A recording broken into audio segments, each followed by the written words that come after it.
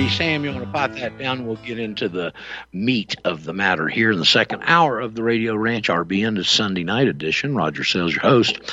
Sam, was there another caller there in queue or not? Janet in Ohio. Oh, Janet in Ohio. What part of Ohio are you in?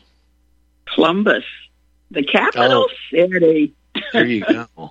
Well, I was just hoping you weren't too close to up there to East Palestine or Stein or however you pronounce it.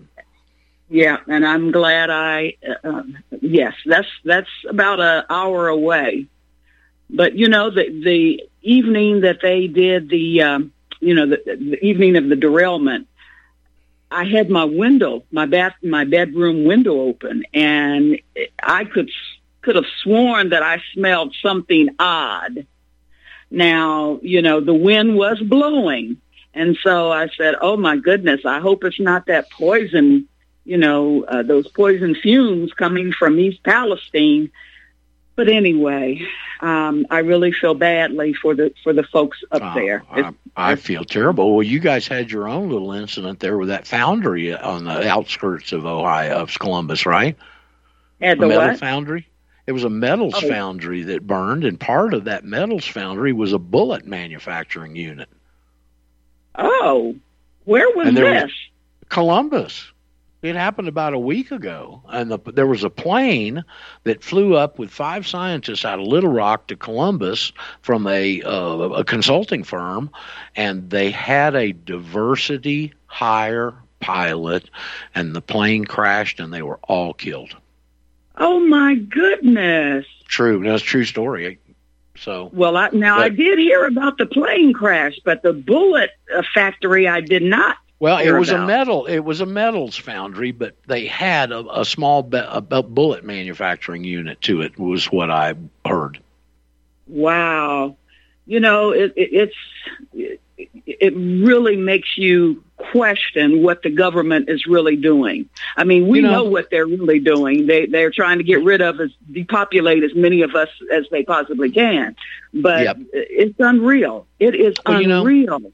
You use the term, this is where you get down into real specifics, and the words and the terms we use create reality, okay? Yeah. And you just said something about the government, okay? Well, they're not the government. We're the government. We have a contract. Yeah. It's called the Constitution. Right. We elect representatives. They go up and supposedly with our interests in mind, and they pass legislation that's supposed to be constitutional, and then they hire agents to carry out that. We're dealing with the agents of government, not the government. And when you use that word, the government, there's a big nondescript blob. It's like the old movie with Steve McQueen, The Blob. Where do you attack it? Okay. Who is it? What's their name? I don't know. It's the government. When you go back and say you're an agent of government, I got your name, I got what you do, I got the parameters that you can do those things within, and you've been acting outside of them, and you're personally guilty, you little traitor. That's right. That's absolutely right. So we need to do a whole revamping of everyone in D.C. Well, what's important is that we start using the right words to identify the situation and live in the right reality. Wow. Well, I mean, we all here's some of them. Money. Did you go pay that money to that guy? It's not money. Money's gold and silver. That's currency. Yeah. It's debt. Did you go pay that guy that currency? We used to go in Georgia, we'd go up and we'd go checking out of a store, and you get to the cashier and you go, do you still take Federal Reserve notes? Oh, no, we wouldn't take any of those. So it's important to use the correct words because it's using the wrong words that they've created this monster reality. It's us understanding it and using the correct words with the right definitions brings us into reality and possibly even the person we're talking to. Yeah. It's important. It's just I coined this. I'll be happy to tell you. I take credit for this. Okay. Sticks and stones can break my bones, but words can just enslave me. Oh, That's good. That's it is. Kind of makes you think. Yeah. Hey, here's another one. Here's another one. You can lead a horse to water, but you can't make them think. Oh, okay. Think about whether or not they want to drink, huh? Think about what. Most of them can't think about anything, is my experience. But whatever. Wow. Okay. Well, I called you for a specific reason, and that reason is I wanted to ask you about the affidavit. I would like to know. Well, one, I'm African American, and you have one on the site. Oh, don't look at those. No, don't look at those. Those are old. There is no color differentiation here, and I'm glad you let us know that you're African American. Okay. Now, this is the way. I tell people that this is a process. It's not an event. The event is when you cross paths with the information and you were receptive to it. Everything from that point forward is a process, okay? And because of the history and the overriding things that we think we know, like the Jim Crow laws, okay? Right. Well, were the Jim Crow laws white and black? No. Jim Crow was a political status situation. The whitey of Jim Crow was the state citizen, and the Jim Crow was the new federal citizenship. So it's just that they were predominantly black, okay? And so it wasn't an ethnic issue. They've made it into one because they want to pit us against each other, okay? Yep. But really, it's a political status definition. Whitey was a state citizen, and Jim Crow was a new federal citizen. Now, this gets really interesting, okay? I've never heard anybody comment on this. And it's just because I've been in this so deep for so many years that you can see the nuances. You can't see them initially. You got to get really familiar with the information. The case that's the benchmark or the landmark decision on the 14th Amendment is called the Slaughterhouse Cases. Have you ever heard of those? No, I haven't. Okay, well, that's really interesting. Okay, the 14th Amendment passed in 1868, and this was in 1871. So it was the first time that these principles were put in front of the Supreme Court, all right? And the situation was really, really unusual. It came out of Louisiana. Several of these real big cases have come out of Louisiana, okay? And what happened, of course, Louisiana was French territory, okay? So even after we took over the state, there was a lot of French people that still lived there and owned plantations and whatnot. And I don't know if you've heard about how the French are with their meat and stuff. You know, if you go to France and you see the meat hanging up outside with flies on it and stuff like that, right? I mean, they're kind of notorious for that from what I hear, all right? Well, what would happen was these French butchers, the plantation owners, they'd butcher their animals there on the plantation, and whatever they didn't use, well, they just go out and throw it in the Mississippi River. And so all of the carcasses and the contents, whatever, would go downstream, and New Orleans gets its drinking water from the Mississippi River. And it was contaminating the drinking water of New Orleans, all right?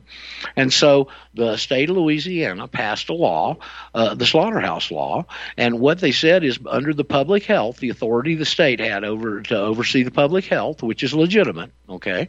They said if you've got a plantation and you want to slaughter animals, we're going to set up state-sponsored slaughterhouses, and you can only slaughter your animals at one of those, and then they'll dispose of all the remnants of the animal.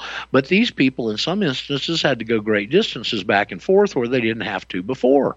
Okay? Right. And so after the passage of the 14th Amendment, they all got together and started filing cases inside Louisiana, and there were so many of them that they gathered them all together. That's why it's plural, the slaughterhouse cases, okay?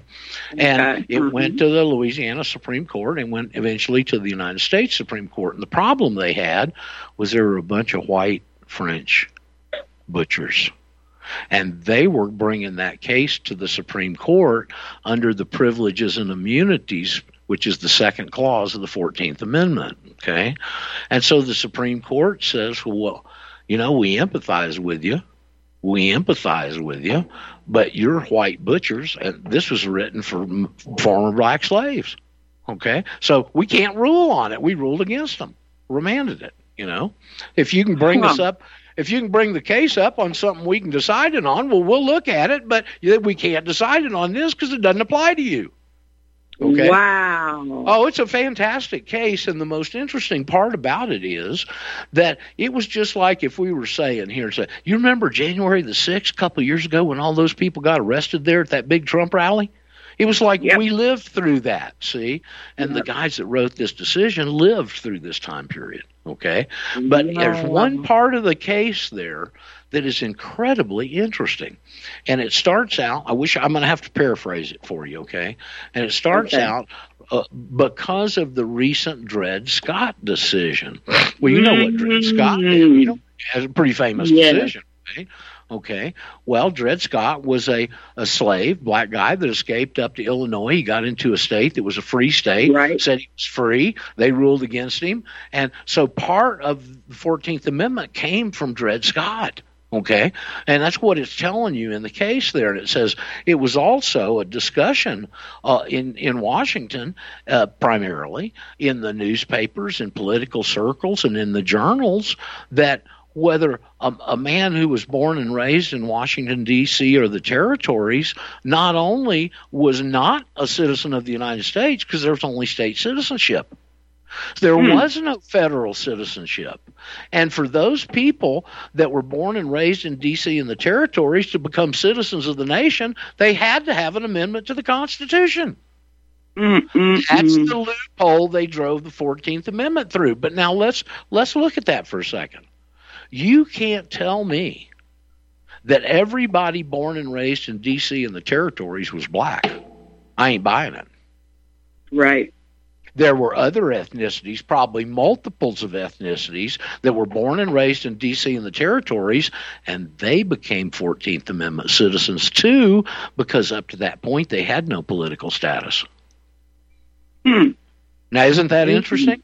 Isn't that interesting? And see, you never heard anybody talk about it. You can read these old cases. They automatically assign it to the black race, okay? And it wasn't. And it's obvious from that example I just gave you that it wasn't. But I've never heard anybody write on it, mention it, allude to it, or anything. Well, you know, I love to research, and I love history. So you can bet that I will go back and read what I can find on the slaughterhouse cases. Okay, well, I'm going to give you another real important one to go read, too. Okay, that is real. It came out of Louisiana also, and it's called Plessy v. Ferguson. Plessy with a P. Plessy v. Ferguson. Have you ever heard of that case? Yep. Oh, you have? Most people haven't. Yeah, it has something. I say it's the most important Supreme Court case that you've never heard another Patriot researcher mention. Wow. Okay, the Jim Crow laws came into effect after 1868. Okay, it wasn't a black-white issue; it was a political status issue. But they morphed it into a black-white issue. Okay, so the Jim Crow laws were in effect from 1868 up until they were challenged in 1894. Another Supreme Court case out of Louisiana. All right, there was a progressive newspaper down there that had a big reach, but evidently along the whole East Coast, because they took up a donation to challenge Jim Crow. All right. And they raised $3,000 back in the 1800s. That's a lot of money back then. Okay. It sure was. And so then they went out and they found Plessy. They had to go hunt Plessy up. And they hunted him up specifically because he was 9/10 white and 1/10 black. Right. And they got Plessy. They dressed him up in his Sunday finest. They took him to the train station on an intrastate, not intrastate railroad, so it's all in the jurisdiction of Louisiana, and they put him on the white-only railroad car. They had the detectives there to arrest him. They'd alerted the other newspapers in the area, themselves included. They arrested Plessy, and the very first lower court that it got to in Louisiana was district court down there of some sort, and the judge was Ferguson.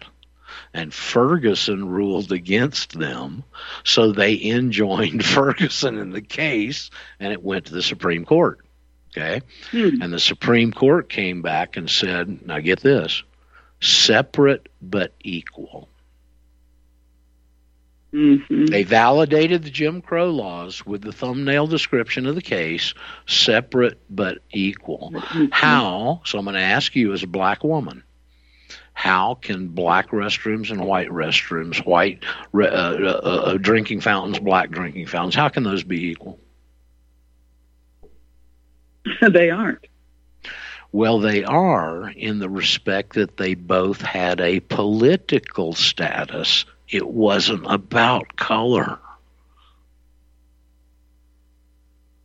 What do you mean it wasn't? One was the new federal citizen. The other was the state citizen. It just manifested itself in ethnicity. Oh, my goodness. You see what's going on here? Wow. The way that they wrap the political system around all of this mumble jumble. I mean, well, now I think I can sit here and prove to you, now that we know the end game, that the Civil War, or as one of my better students calls it, the war to bring in the civil law, which is much more accurate, okay? I believe I can show you that the Civil War was fought to get the 13th and the 14th Amendment in the Constitution so they can control the world with it 100 years later. I believe I can prove that to you right on the front of those amendments, now that we know what the end game is, okay? Wow. You want to hear that? You want to hear that? Yes, by all means. All right. Well, you're taking me to school. I like this. Well, I love teaching too. Okay, so here, if you look leading up to it, after the Civil War, they let all of the Southern legislators back into Congress to vote on the 13th in June. 6 months later, when they voted on the 14th, they wouldn't let them back in. Not only that, before they could get back into the Union, the new Union kicked out the Southern states, which had just fought a war to secede. They wouldn't let them secede, but after the war, they kicked them out, and the only way they'd let them back in is if they ratified the 14th Amendment. What? Yeah. Okay, so let's look at the 13th. Now, by virtue of the fact that they let all the Southern legislators back in to vote on it, the 13th is constitutional. The 14th is not. It's extra constitutional. But let's go to the 13th and analyze it just a little bit. I'm going to paraphrase it here for us, okay? And it says, neither slavery nor involuntary servitude, unless a person has been duly convicted of a crime, shall exist within the states or their jurisdictions. Right. Seems pretty simple on the surface, doesn't it? Yes, it does. It's not. Okay. What's left out? Neither slavery nor involuntary servitude. Voluntary servitude's not mentioned, is it? Uh-uh. Therefore, it's legal. Therefore, it's legal by omission, isn't it? If it's not expressly outlawed, it's legal, right? Yep. Okay. Now, granted, there's a clause in the Constitution that says you can't impair the ability to contract, and voluntary servitude is a contract. You're volunteering into the condition. Okay, but that's just an interesting little part of it. The meat of it is in the little word that you'd probably never ordinarily catch, and that's their, T-H-E-I-R, their jurisdictions. That's plural. That's the single states. See? So what were they doing with the 13th but setting up so they could capture all the state citizens under the new federal citizenship eventually? That's why there is in there. Okay? Now let's go to the first clause of the 14th Amendment. The 14th Amendment, first clause is the only thing we ever concentrate on. Okay? There's 8 legal landmines in that sentence. All persons born or naturalized in the United States, comma, and subject to the jurisdiction thereof, comma, are citizens of the United States and the states wherein they reside. There's 8 legal landmines in that sentence. Okay? So what the 14th Amendment is a two-prong legal test. You know, in legal circles they say, well, to get that it's got to meet all these prongs, and they have all these different little legal tests for different situations. Right. Well, this is a two-prong legal test. A person's got to be a person born or naturalized in the United States, and then the second prong is you've got to be subject to the jurisdiction thereof. Notice, it doesn't say all persons born or naturalized in the United States are subject to the jurisdiction thereof. It says and. Well, if there's some that are and, there's some that are and not, aren't they? Got to be. Okay. So the second part, and subject, like the Queen has subjects, jurisdiction, very important, thereof, there's the second prong. So you got to be born or naturalized. You got to be a person, a legal person. That means legal person, not person. You got to be a legal person born or naturalized in the United States. That's the first test. And you got to be subject to the jurisdiction thereof is the second test, right? Wow. And if you meet both those tests, what are you? It tells you you're a citizen of the United States or a state wherein you reside, right? Huh. Well, there's the two questions, aren't they? Are you a citizen of the United States? Are you a resident? Well, yeah, I am. I'll sign it right here. Well, I guess that makes you subject to the jurisdiction thereof. They took care of the front part of it, test prong number 1 with fraud. They asked you, do you agree with this? And you said yes, didn't you? Every time you were ever asked. Do you see this? They knew they were going to ask you those two questions in the 1860s. Wow. Do you see that? Oh, my goodness. Do you see these son of a bitches we're dealing with You here? You have truly studied this thing, haven't you, Roger? Oh, I know it inside out, backwards, forwards. Okay. I'm saying, yes, you do, because you are recognizing all of these little loopholes that's coming back to haunt us. Now, so there have been some people along the way between yonder and now that saw it. There's another important case, U.S. versus Wong Kim Ark. It was 2 years after or 3 years after Plessy versus Ferguson in the 1890s, and it was a Chinaman, okay? And the three guys that dissented on that case laid this out perfectly. One of them was the Chief Justice of the Supreme Court, Fuller. The other was one of the greatest justices our country's ever produced, a guy named John Harlan, who they nicknamed the Great Dissenter. And they were both in on that dissent on Wong Kim Ark. And they say, if this goes back to the rule, they're talking about the Civil Rights Act of 1866, which became the 14th Amendment. That was the legislative working title, okay? And they go back and say, if this adheres to this rule, this brought in the English common law variety of slavery to our country for the first time. It's the relationship of a liege man to a liege lord. It's absolute and unbending and unaffected by time and space. And it was brought into our country just as England was being relieved of its inconvenience. That's right there in a Supreme Court case, okay? A damned important one, too, Wong Kim Ark. That's the case all the Obama birthers used. It's the most important case ever decided by our high court on these issues of citizenship, denizenship, etc. Okay? Wow. Huh. So then Harlan, 2 years later in 1901, did a fabulous dissent, another one, earned his nickname, in a case in a group of cases called the Insular cases, which dealt with all these territories they were acquiring on the other side of the world, like American Samoa. And in that dissent, the case is called Downs, D-O-W-N-E-S, Downs v. Bidwell. You can find it in Wikipedia. Of all places, they pulled his dissent out of that case and put it in Wikipedia. And he says, ladies and gentlemen, we got two different governments at the bar here. One of them is along the lines of the monarchies of Europe. The other's over here under our Constitution. Heaven forbid the day that we fall under that one of the monarchs. I can't be anywhere near as eloquent as he was. It's a wonderful decision. He was a great justice. But there were people that saw it. In my book, Louis T. McFadden, great great statesman out of Pennsylvania back in the last century, and he was the head of the House Banking Committee from the time he was elected to Congress in the teens until they murdered him in 1934 on the fourth attempt. But in one of his speeches on the floor of the House, he said they're erecting a Machiavellian feudal system. A Machiavellian feudal system. And isn't that exactly descriptive of what this is?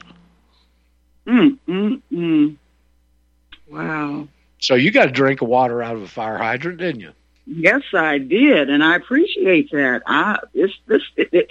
Again, it opens my mind, my spirit, and everything to what is really, really happening and what they have done over the years to, just to manipulate us as you. My goodness.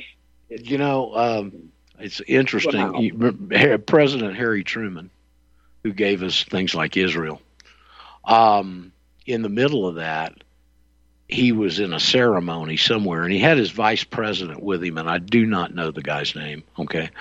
But the vice president wrote an autobiography, and he recounted this ceremony and this incident in his book. That's where it came from. That's what I'm going to tell you. And in the middle of the ceremony, it had something to do with Israel. And Harry Truman turned to his vice president. He said, Jesus Christ couldn't satisfy him 2,000 years ago. What the hell you expect me to do? Whoa. I always thought that was funny. Oh, my goodness. That's who. Hey, listen, we're dealing with the same bunch he dealt with 2,000 years ago. They're doing the same darn things. They got a lot more technology and money and influence, but we're doing the same rodeo right now again, girl. Well, I'll tell you what. Let me say this, Roger. I did join an organization a couple of years ago who gave me all the information to get my state to become a state national.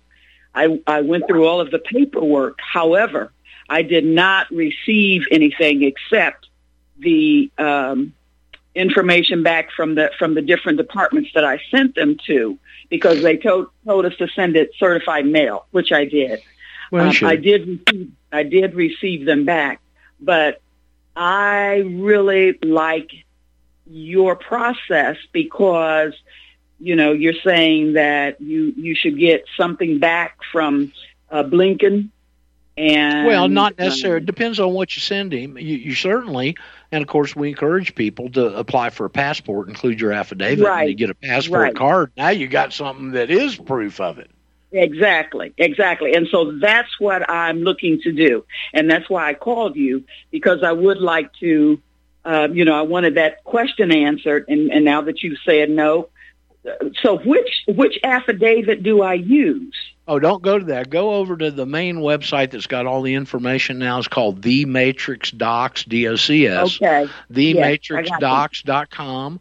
And there's a sample affidavit down there. It doesn't mention anything about color because color doesn't have a darn thing to do with this. Okay. We know that now. We didn't know that back then. Okay? Yeah. All right. That'll work. They made us all equal. They made us all equal, see, with Brown versus Board of Education.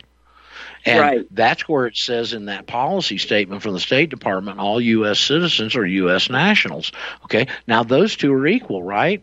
Well, there's the first layer of fraud right there. How does a state citizen equal to a federal citizen? One of you gets God's rights and the other one gets man's civil rights. How the hell can those ever be equal? That's fraud. Yeah. Okay, all right. Well, this is going to be interesting. And the other thing that I'd like to do after I get mine all situated and really dig down and research and everything, I would really like to help promote this. We'd love to have you on there. If we can free the black man, we can free us all. We can free us all without that, but they've used you to enslave everybody. You ought to be pissed. Okay? Thank you. Talk to you soon. You are tuned in to the Republic Broadcasting Network. Visit our website by going to republicbroadcasting.org.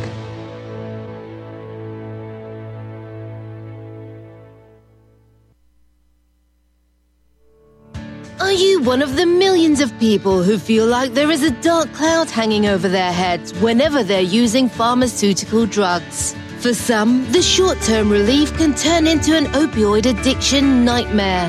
Have you ever wondered why CBD oil is a billion-dollar industry? It's because it works better than opioids and is actually healthy for you.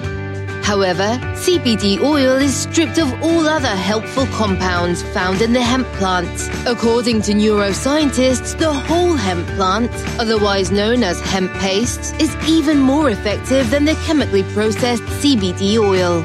Are you ready to take back your health? You can try hemp paste by going to rbnhemppaste.com.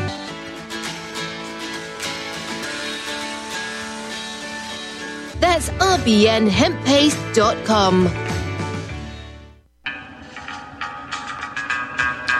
Find your inner rebel at Dixie Republic, the world's largest Confederate store, located in Travelers Rest, South Carolina. The anti-white, anti-Christ, anti-Southern world ends at the asphalt. Welcome to God's country. Log on to DixieRepublic.com to view our Southern merchandise, from flags to T-shirts to artwork. At the store, browse through our extensive collection of belt buckles and have a custom-made leather belt handcrafted in our Johnny Reb's Gun and Leather Shop. That's DixieRepublic.com, where you can meet all of your Southern needs. Support those that support the network. Support Dixie Republic at DixieRepublic.com. Email ProudSouthern123@gmail.com and let them know that RBN sent you.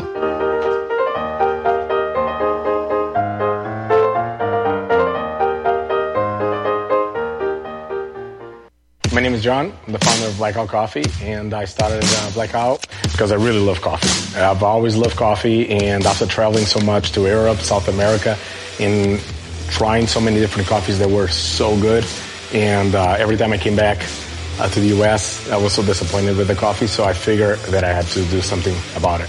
The biggest difference is on the beans and the roasting process, how we roast it, and how fresh it is. The fresher the roast, the better the quality. Here I have all of the coffee. It's roasted within 1 to 2 days prior to being shipped. So it literally gets to consumer's house within 3 to 5 days after being roasted. If you like coffee, you have to try ours. It's fresh roasted. It's one of the best beans that we can get, and you will definitely see the difference.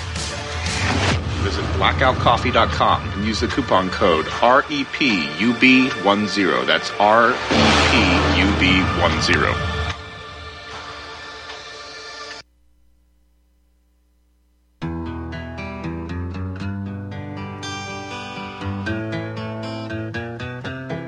All right, Mr. Sam.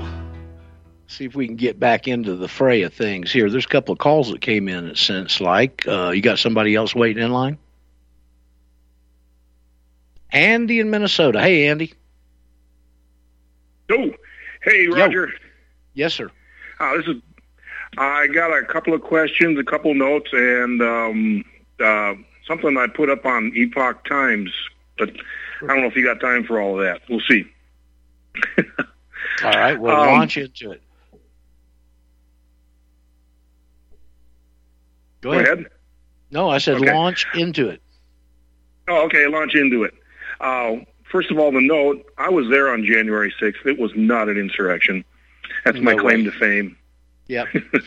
Well, fortunately, nobody identified you in any footage and drug your ass back to D.C. Well, hopefully not. I woke up. I got back. Me and my pastor and a couple of guys from church drove down there and drove back. And I think the day after I got back, or maybe a few days afterwards, I woke up with the thought just pounded into my mind: go to ground, go to ground, go to ground. You know, I deleted my Facebook account. I got a Proton Mail account. I took a bunch of measures. I got a VPN measures to try to, just make it harder to find me in a lot of ways. But I don't know how effective it's been. I heard a poor guy getting interviewed over the weekend on a show, and his daddy's a pastor. He said, well, the one thing that he said, we used to go to D.C. to lobby for Israel. So I want to say, well, you're right. You're off on the wrong foot right there at the start. But anyway, all he did was ask. He wanted to go in and use the bathroom. He had to go in and use the bathroom and ask him, and the guards pointed him to the bathroom and everything. And then they came and arrested him. Oh my God! Wow. Oh yeah, and his 80-something-year-old pastor grandfather too. Oh no! Oh yeah. They're blood-sucking, Satanist, communist bastards is what they are. Yeah. And you can easily see the example of the last 2 years should tell anybody with any kind of eyesight or brain power that you do not want these sorry bastards in charge of anything. No, especially our health care. Oh my God. So, the Epoch Times put up an article a while ago talking about how the federal government is tracking the unvaccinated, and towards the end of it, they put an action. Yeah, they put an action plan. Here's some actions that you can take, and one of those actions is call your congressman and tell them that, quote, you expect them to protect your constitutional rights. Well, okay, hold on, Andy. What constitutional exactly rights? Now, I put up a response in the comments section. I'd like to read it to you if that's all right. Sure. All right. Here's the thing, people. This entire regime is illegal and illegitimate. We are already in a civil war, but it's an information war, and most of you are casualties. The Epoch Times is helping to fight for truth, but they can't do it all, and they don't get it all. I'm finding little clues here and there that they don't fully understand the implications of what they're publishing. For instance, in the second part where they talk about contacting your congressional representatives, they tell you to expect them to protect the constitutional rights. This is one of the major fallacies of our time. Constitutional rights are rights that have been granted to us by the government and as such can be taken away. These are not the rights our founders envisioned for this country. They wrote the Constitution to protect rights that are already ours. When the 14th Amendment was ratified, they played with the words and slipped in a phrase which switched out our natural rights with, quote, privileges and immunities, end quote. And I quote the 14th Amendment, Section 1 there. And I say, see it there in the second sentence? Words mean things, and when they used those specific words, they had a specific meaning in mind. By accepting this amendment, we voluntarily accepted that we have, quote, privileges and immunities, not natural rights. You know, the other trick they used was, I want to interrupt you for a second, Andy, on this point, because it's straight to this point right here.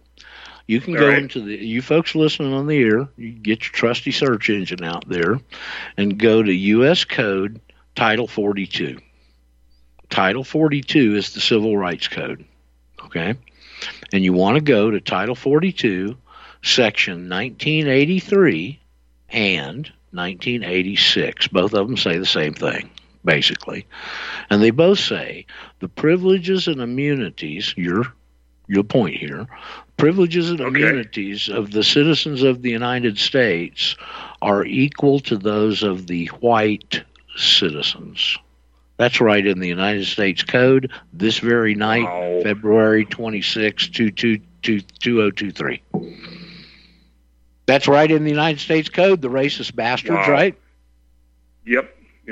Okay, as Brent Winters, my co-host, says when we get the chance to get together and do a show, he said, and he's an attorney, as you probably know, and he said, do you know the only thing that a judge hates worse than a Title 42 suit, Andy? No, I don't. The person that brought it. Of course. Okay. All right. So I just got a couple more sentences of this comment on the Epoch Times, and then then I just got a really quick question that I hope you can answer. Okay, quick, because I got other folks holding now. So yeah, the other trick they used can't be the Andy hour here. Go ahead. No. The other trick they used was when they added the modifier "and subject to the jurisdiction thereof." Boy, that's a big one. That's a big one. They implied that a person born or naturalized in the U.S. could, in fact, not be subject to the jurisdiction. We have a choice. We can be U.S. citizens or we can be U.S. nationals. And then I linked the matrixdocs.com. And it's your choice, and they can't say a damn thing about it, because if they do, they're open tyrants. It's that simple. Yep. So here's my question. I think I'm ready to send in my affidavit to the Secretary of State, and I think I heard you say last week that something about getting it notarized, or you could have two witnesses. Two witnesses. On that. Okay, two witnesses is biblical. Two witnesses suffice for a notary. Okay, or you don't even have to get it notarized. I just got my passport renewed. Mine ran out about a year and a half ago. I got a situation here. I needed to have an active passport in a window of time. Thank goodness I got 1 week left, and I got it.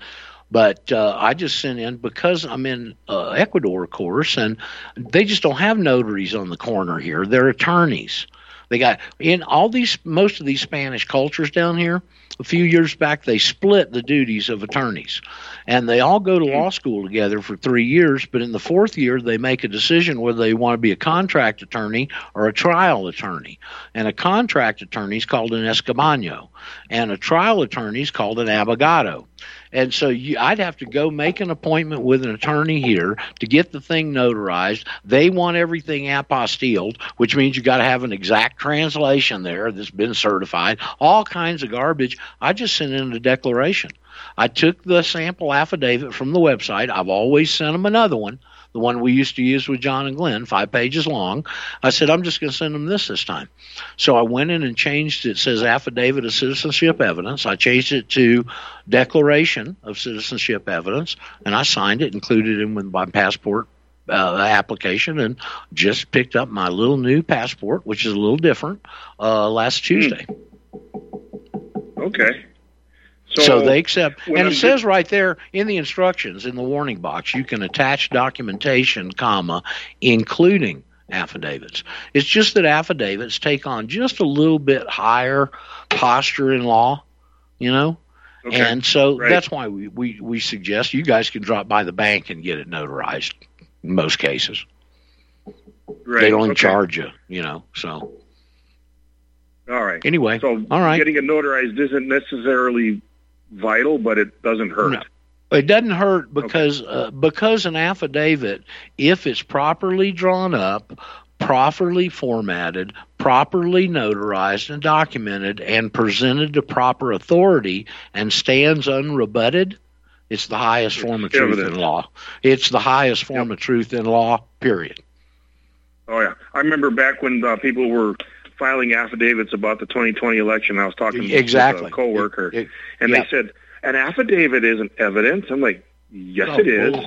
It is. Yeah. It's got to fit that criteria. It's not contradicted. It's got to be presented to proper authority and stand unrebutted. And to rebut it, they've got to contradict the facts in your affidavit and sign it under penalty of perjury, too. That's why it'll never be rebutted. Right. All right, gotcha. Thank you. That pretty much ends the Andy Hour. Okay. All right, Andy Hour. Well, we'll see you next Sunday. Thanks for calling in, Andy. I usually go to church Sunday night, so it might be a while before I call back in. Listen, I want to thank you for planting that comment in Epoch Times. Epoch Times is a good organization. I like them. Okay. Yeah, I like them too. So. All right. Thank you, Andy. Have a good one. Okay, you too, my friend. Next victim, Sam. Oh, my goodness, not him.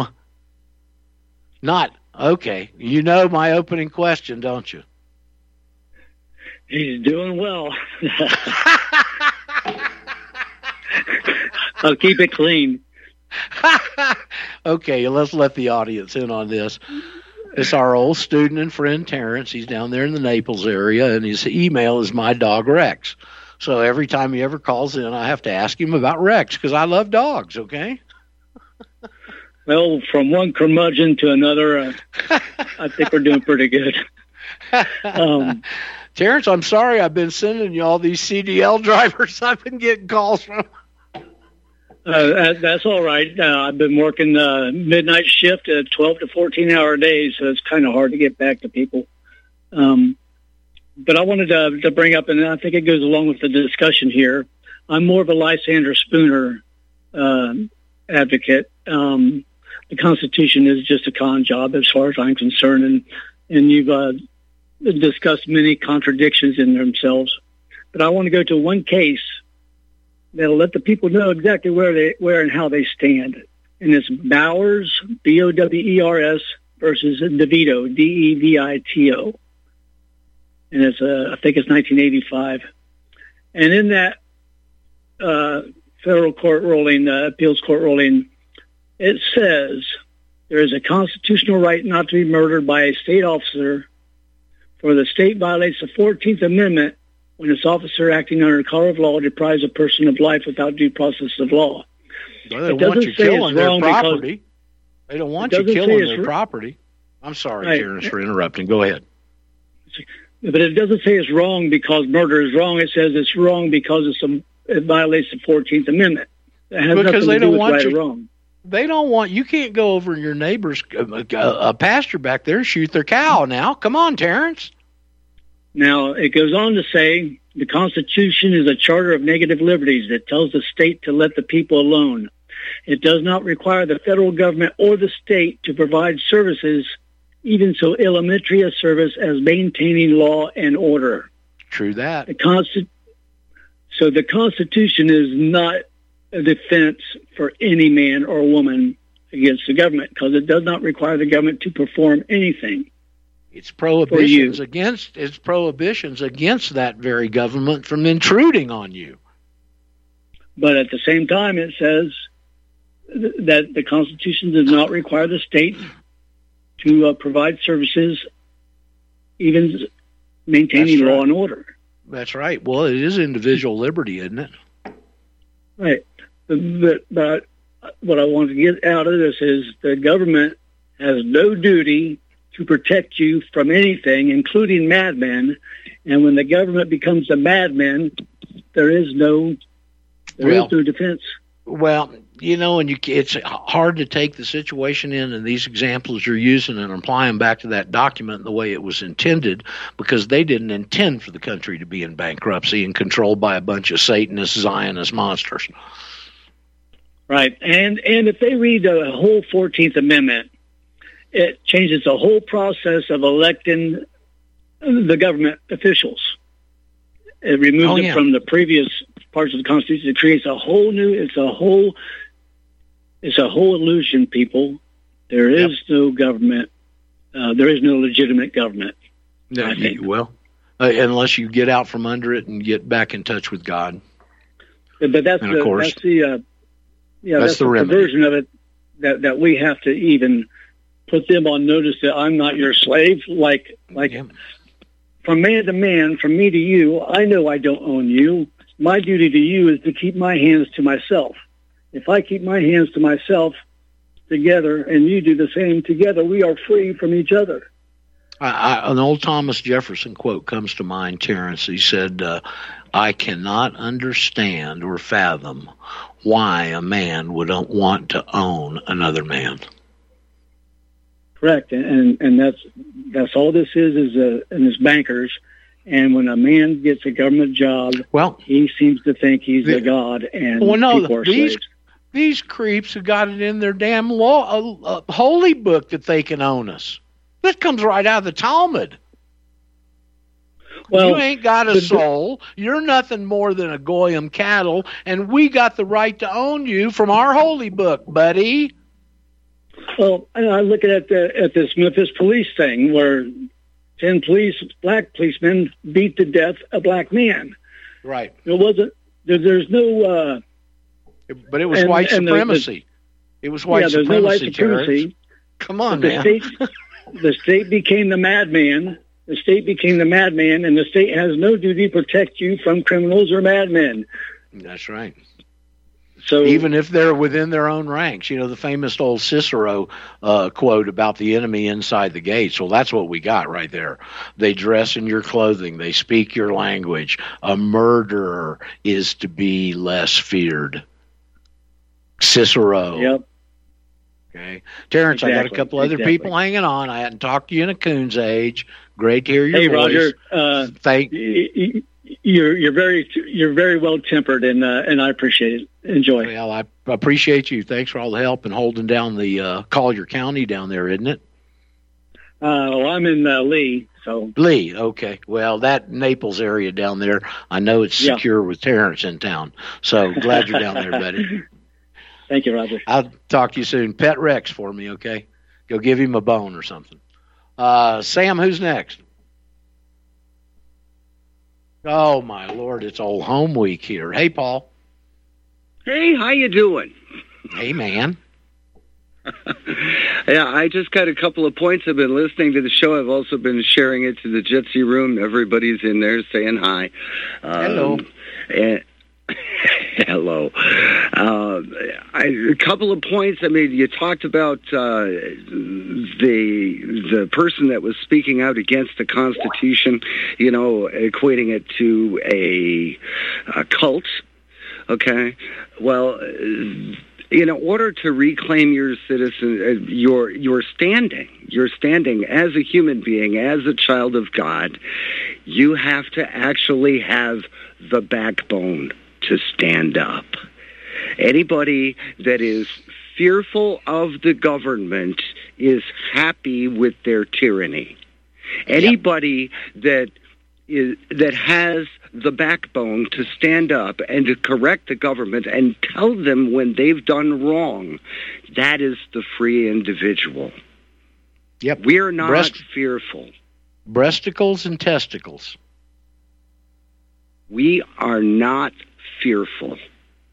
We are in control of our own destiny. I tell you, it's these boys and girls that need to be fearful. Right there, they're the ones that better be shaking and laying awake at night. And I guarantee you some of them are, okay? Because they're getting exposed on every angle. Every facet of their agenda is being exposed right now, and that's the one thing they can't overcome. Right. Well, there was one question. He couldn't understand why somebody would disagree with something and attack it.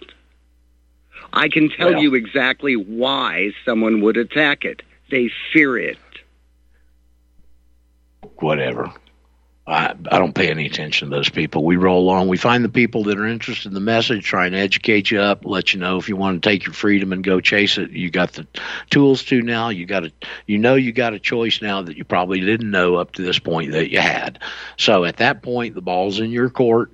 It's your freedom. You do what you want. Okay. Thanks, Paul. I got a couple other guys I don't want to get hung out to dry here, but thanks for calling in. Tell everybody hello. I'll see y'all tomorrow. Okay. All right, Raj. Thank you, Paul. Good night. Okay. Our technical wizard maestro. Who's next, Sam? Melissa in Maryland. Hello, Melissa. Oh, hi there. It's nice to talk to you. I always try to clear my Sunday night so that I can get my 2-hour education from you. Well, aren't you sure? Yeah. I did tuition-free stuff, so Anyway, I've always thought of college degrees as something that you purchase, and this is tuition-free. So anyway, you can't purchase. You can't purchase this. Is why I don't charge you. You got to earn it. Okay, got it. Because and I'll tell you something else about college degrees before I go on to my question quickly. I wondered if you noticed about college degrees. College degrees in medicine are kind of the same way. Once you own a college degree, just like once you buy a prescription, you can't turn around and resell it. You notice that there is not an active market for used college degrees, right? There's not going to be much of a market for used doctor degrees the way we're going.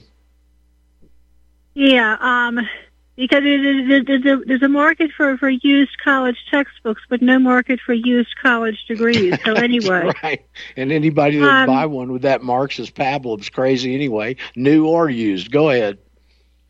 Can you answer a question about whether something is against the law or not? I'm just going to give the question to you, and then if you can't answer it, and I apologize if it's not what you're trying to discuss. All right. Well, hold on. Let's make a differentiation. Are you talking about something against that's unlawful or unlegal? Because they're not the same. Well, you tell me. You tell me whether it's unlawful or illegal. I'll let you use the terminology for that. But basically, I'm trying to figure out. I see these Federal Reserve notes occasionally with messages written on them. Where's George and track George, and they're trying to get their $1 bill Federal Reserve notes tracked, and they have this little website on there that allows you to track where the $1 bills go. So that's writing on a Federal Reserve note. Do you happen to know whether writing on a Federal Reserve note is unlawful or illegal? I think it probably is illegal. It's certainly not unlawful. Lawful is common law, and so for something to be unlawful, there's got to be an injured party. Well, there's certainly no injured party unless you stick a felt pen through George's mouth or something when you write on a bill. Well, I would say that there's an injured party if you couldn't spend a currency. That's what I would say. Well, I've never seen one refuse to be spent or accepted, but I do believe that defacing government currency is a crime. And there was a guy, Vernon the Nut House, that made a Ron Paul dollar years ago. He had his own little mint and stuff. And they put him in jail for that, but the reason is he put the word dollar on the coin. Okay. But I believe there are laws against defacing currency, Melissa. Well, so writing on a Federal Reserve note is considered defacing currency? This is not my area of expertise. I'm just giving you my opinion. I think it is. Okay, because I was just going to say, if I come across a bill that maybe somebody won't accept because it's dirty or whatever the case may be. Oh, you're in Argentina, are you? Worst comes to worst. I'm sorry? You're in Argentina, are you? No, I didn't say that. I've never heard of people not accepting a bill up there. The Federal Reserve keeps their currency circulating currency pretty clean. You should have seen what we had to deal with in Argentina. It was ridiculous, okay? I mean, those things, you wouldn't even have used one of those for toilet paper, all right? They're taped together and all kind of dirty, filthy dirty. Oh. But if you try and pass and exchange an American Federal Reserve note that even has a crease or a corner missing or something, they won't take it.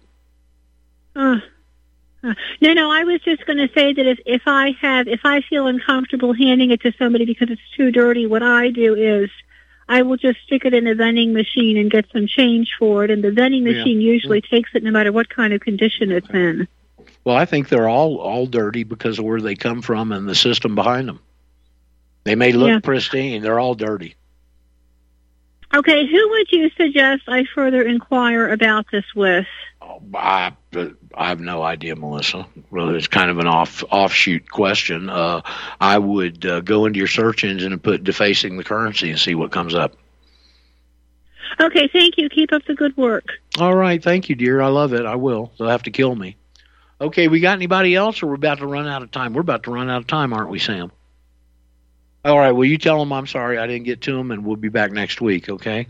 You're always welcome to join us if you didn't get your question answered and you had one.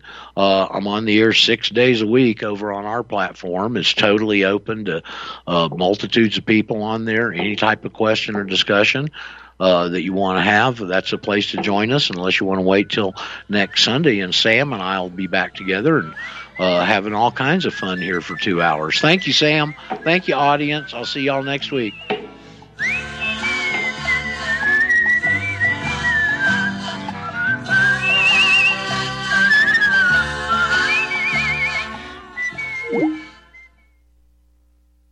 Corporate media dominates the American opinion. Finding independent voices that counter this avalanche is becoming increasingly difficult. With the endless corruption running rampant throughout our government, independent voices are needed more than ever to battle the offensive against our freedoms and liberties. As a listener of RBN, no one understands this concept better than you.